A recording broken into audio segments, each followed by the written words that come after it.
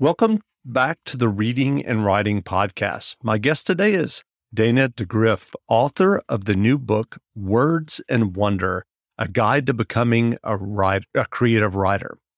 Dana holds a master's in fine arts from the University of Miami. She has taught creative writing at the University of Texas at Austin, the University of Miami, Books and Books, the Loft Literary Center, Austin Bat Cave, writing workshops, and writers.com. She is also a writing coach of emerging and established writers. Her work appears in Cosmonauts Avenue, Pank, Origins Journal, and Gulfstream Magazine, among others. She's the recipient of a 2021 Pushcart Prize nomination and was selected as a finalist for the 2021 Key West Literary Seminars Marion Russo Award for her novel in progress, Everyday Mysticism. Dana, welcome to the podcast. Thank you so much for having me, Jeff. Sure. Well, if someone listening hasn't yet heard about your book, Words and Wonder, A Guide to Becoming a Creative Writer, can you describe the book and how it would benefit someone who is writing their own stories or novels? Sure. So the way that I would describe the book most succinctly would be it's a guidebook of sorts, but also sort of like having a friend who is a writer with you, talking you through all the steps of becoming a writer. But also, I would say that while this is a book for emerging writers or secret writers, as I call them, people who love to write but don't tell anybody that they write, it's also helpful for writers who are already established but are feeling stuck or feel as if they need some kind of infusion of inspiration, of wonder, and want to just look at writing and the writing life in a different light. Sure. Well, what led you to write Words and Wonder, A Guide to Becoming a Creative Writer? So I am a novelist at heart. I am currently working on my third novel. And when it comes to publishing, I've been trying to go the traditional route. So that is, finding an agent, having the agent send out your manuscript to publishing houses, waiting for the editors. And the whole process it can be very long. It can also be very torturous, I would say. And I started to think about publishing in general and, what can I do in the meantime while I just wait here? I'm waiting and I'm writing and, I'm not giving up, but a lot of it is out of my control after I finish the book. So I decided to do something different. And as someone who's taught creative writing for more than 10 years, I realized from all my classes and my lectures and webinars and workshops, I had enough material to write a craft book, a guidebook, nonfiction, and that I didn't have to wait for the gatekeepers, as it were. And so I decided to self-publish Words and Wonder. That's great. Well, what was your initial writing journey that led you to your writing career and getting an MFA? Yeah, that's a great question. I talk about it a little bit in the book, but I say that I was first I was a reader. I always loved reading, and like a lot of writers, found a lot of comfort and solace in the written word and in characters. But I actually for a long time thought I wanted to be a fashion designer, which is it's a pretty big stretch. From becoming a writer. And the reason I didn't become a fashion designer is because I realized that I hate sewing. So, but throughout all of that, I was still reading. And it wasn't until, though, I read The Bluest Eye by Toni Morrison in my high school English class that I thought for the first time, this is something I want to do also. I would like to write a book that makes someone think about the world differently and be moved by words. So that was, I don't know, I think I was 17. From that point to actually becoming a writer, like taking it seriously, it was a good I'd say a good decade. Sure. Well, some people who try to write struggle with imposter syndrome. What are your techniques and suggestions for dealing with imposter syndrome for writers? Well, I would say off the bat, me too. I still struggle. I still struggle with imposter syndrome. And I think that's, par for the course, being a human being and being a sensitive human being, as I think most writers are, or at least should be. You have to, you're absorbing a lot and you're observing a lot, and we're in our heads all the time. And so it's very easy to turn the critiques and negative self-talk on ourselves and then get into the worst place for a writer, which is, paralyzing fear or paralyzing, imposter syndrome, which leads to nothing. And that's the worst place to be as a writer. So the way, for me, what really has helped is honestly just talking about it. Because every time I bring it up, someone else says, me too.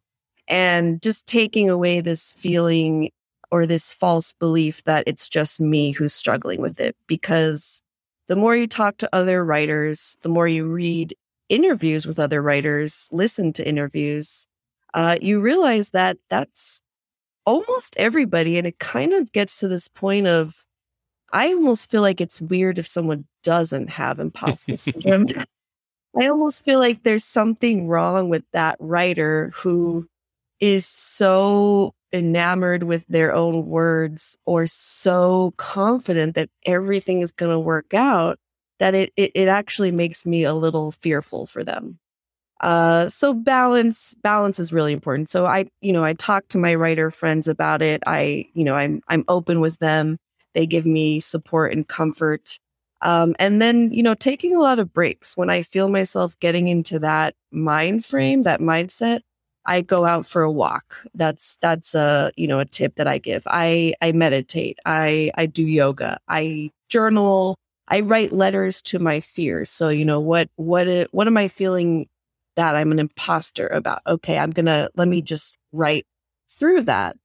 And that has helped me a lot, while also keeping in mind that it will come back. But as long as I recognize what is happening and recognize that that imposter syndrome is based on false beliefs, then I can more easily move on from there and keep doing the work.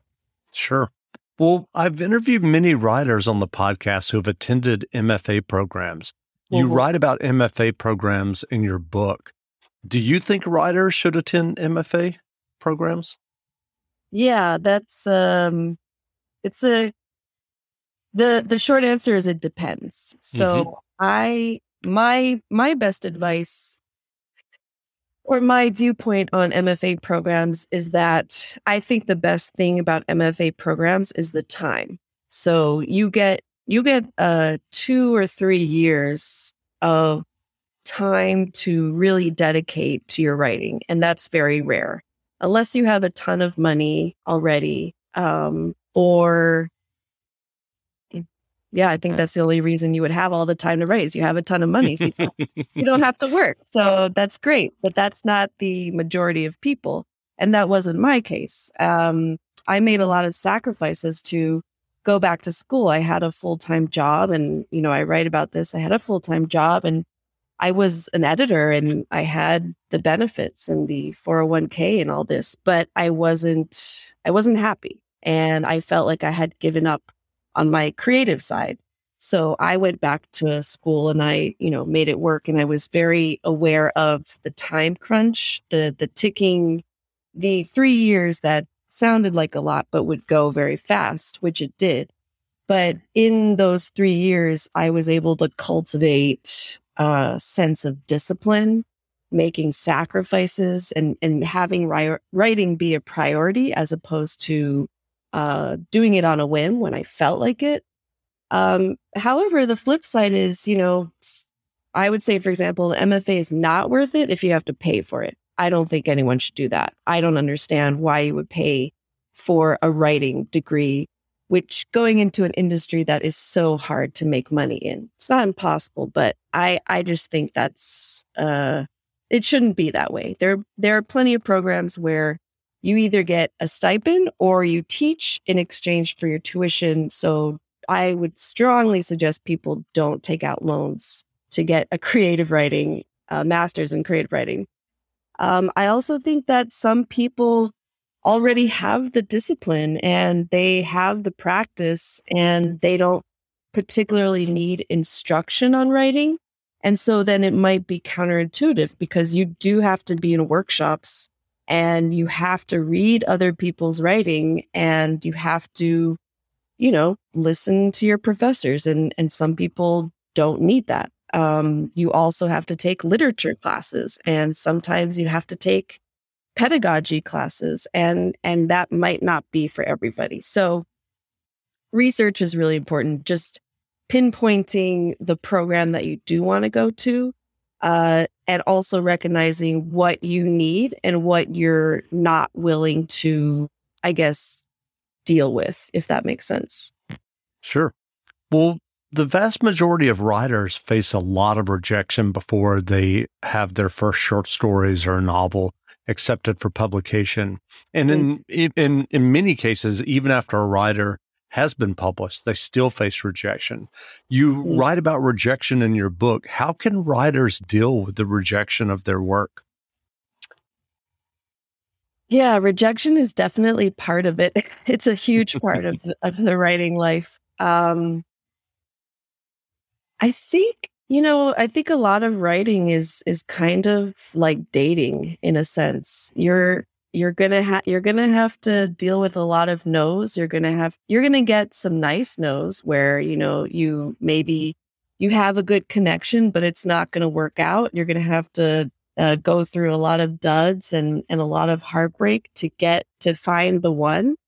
And you'll hear that phrase a lot. All it takes is one yes. And this is true, but to get to that yes, you often have to hear a lot of no's. So for me, rejection, it still doesn't feel good. It's never going to feel good. I don't think that's possible. But for me at this point, I've gotten so many no's on, short stories, poetry, books, fellowships, scholarships, everything. Hundreds of no's, I would say, at this point in my life. And at a certain point, it still hurts, but it just hurts less. And it doesn't stop me from trying to keep going. So I think it kind of is just a numbers game. So, and that's sort of the writing life as well, is that a lot of it is perseverance. You decide whether you're going to give up or you're not going to give up. And it's a fairly simple decision. You can either keep writing or you don't keep writing. You can either keep submitting or you don't.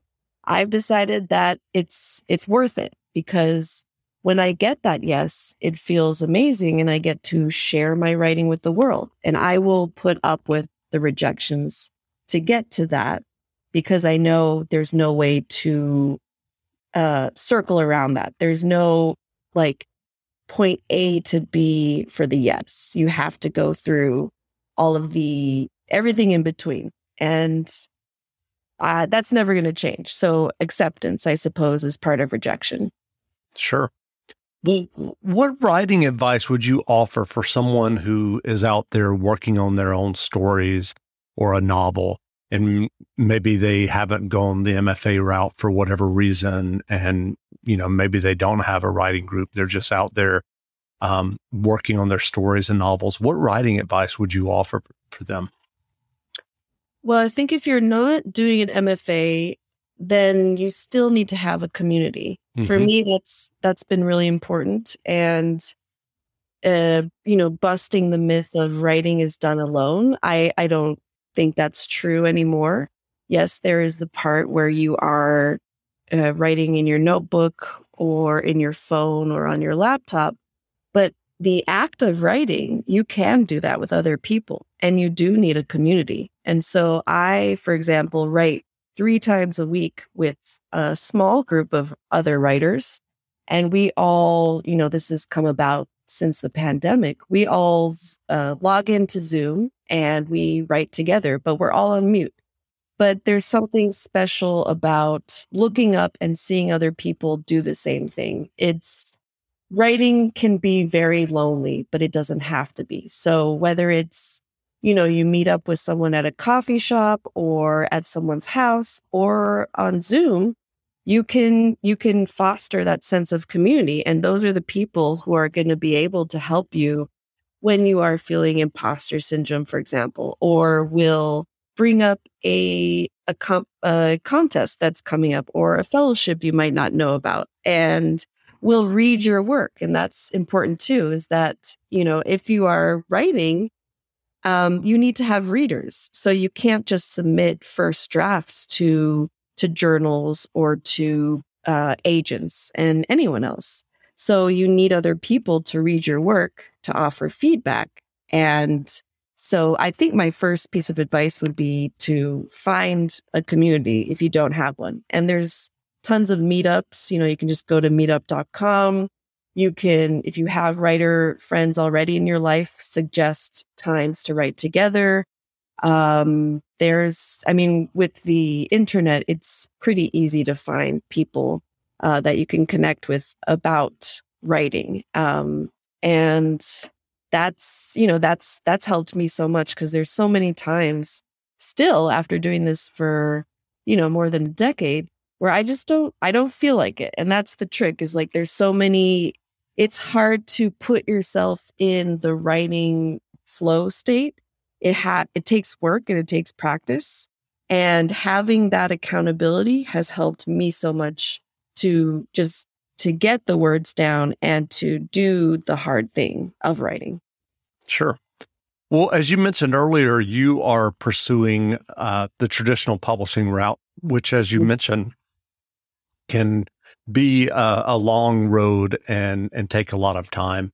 But now with indie publishing or self-publishing via ebooks and Kindles, people can publish what they write. Do you cover indie publishing in the book? So do I cover indie publishing? So I kind of cover what to do when you're ready to publish your work, if you do want to publish your work. And for me, I kind of go over, it depends what you're writing. So if you are doing, if you don't have a collection of stories or poems or a novel or a memoir, then I go over, sort of the literary journal route. If you want, obviously you can self-publish on your own website, for example. But yeah, I do talk a little bit about the traditional publishing route, and not too much about self-publishing, a little bit. Sure. But yeah, that's kind of, it's depends on the writer. I think everybody is different. I think what's important is what's your end game, your end goal? Like, do you want, if it doesn't really matter to you to have a name associated with the book, to have reviews, to have like a book tour and all those things that comes with traditional publishing, then I think self-publishing is a fine option. And that is, there's no issue with that. You just have to know what you want going into it. Sure. Well, where can people find you online if they'd like to learn more about you and your book and your other writing as well? Sure. So I have a website. It's danadegreff.com. So it's just my name. And there I have, updated my page of my writing. So I just published I did a guest blog on the DIY MFA website, which includes some doors, which is what I call prompts. I've been thinking a lot about writing prompts as doors, as like openings into writing, as opposed to, that word is so sterile to me, prompt. It sounds kind of like, makes me think of college entrance essays. But so I have a list of doors there, for example. So if people are looking for they want to springboard into some writing in a more creative way, you could check that out. And then in terms of purchasing the book, you can do that on my website, and it is going to be out in print on the 29th. And if you purchase it through my website, I will sign it and include a note. But you can also get it on Amazon and all of the online outlets. That's great. Well, again, we've been speaking with Dana DeGreff, author of the new book, Words and Wonder, A Guide to Becoming a Creative Writer. The book is available now, so go buy a copy. And Dana, thanks for doing this interview. Thank you so much, Jeff. This was great. Great. That was wonderful.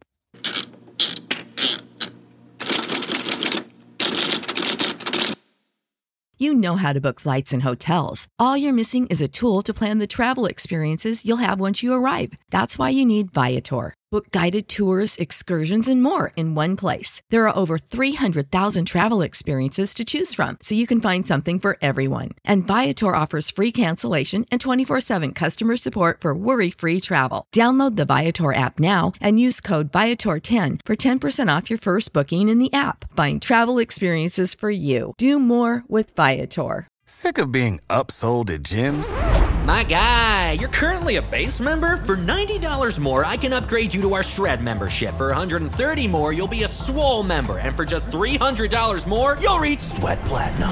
At Planet Fitness, you'll get energy without the upsell. Never pushy, always free fitness training and equipment for every workout. It's fitness that fits your budget.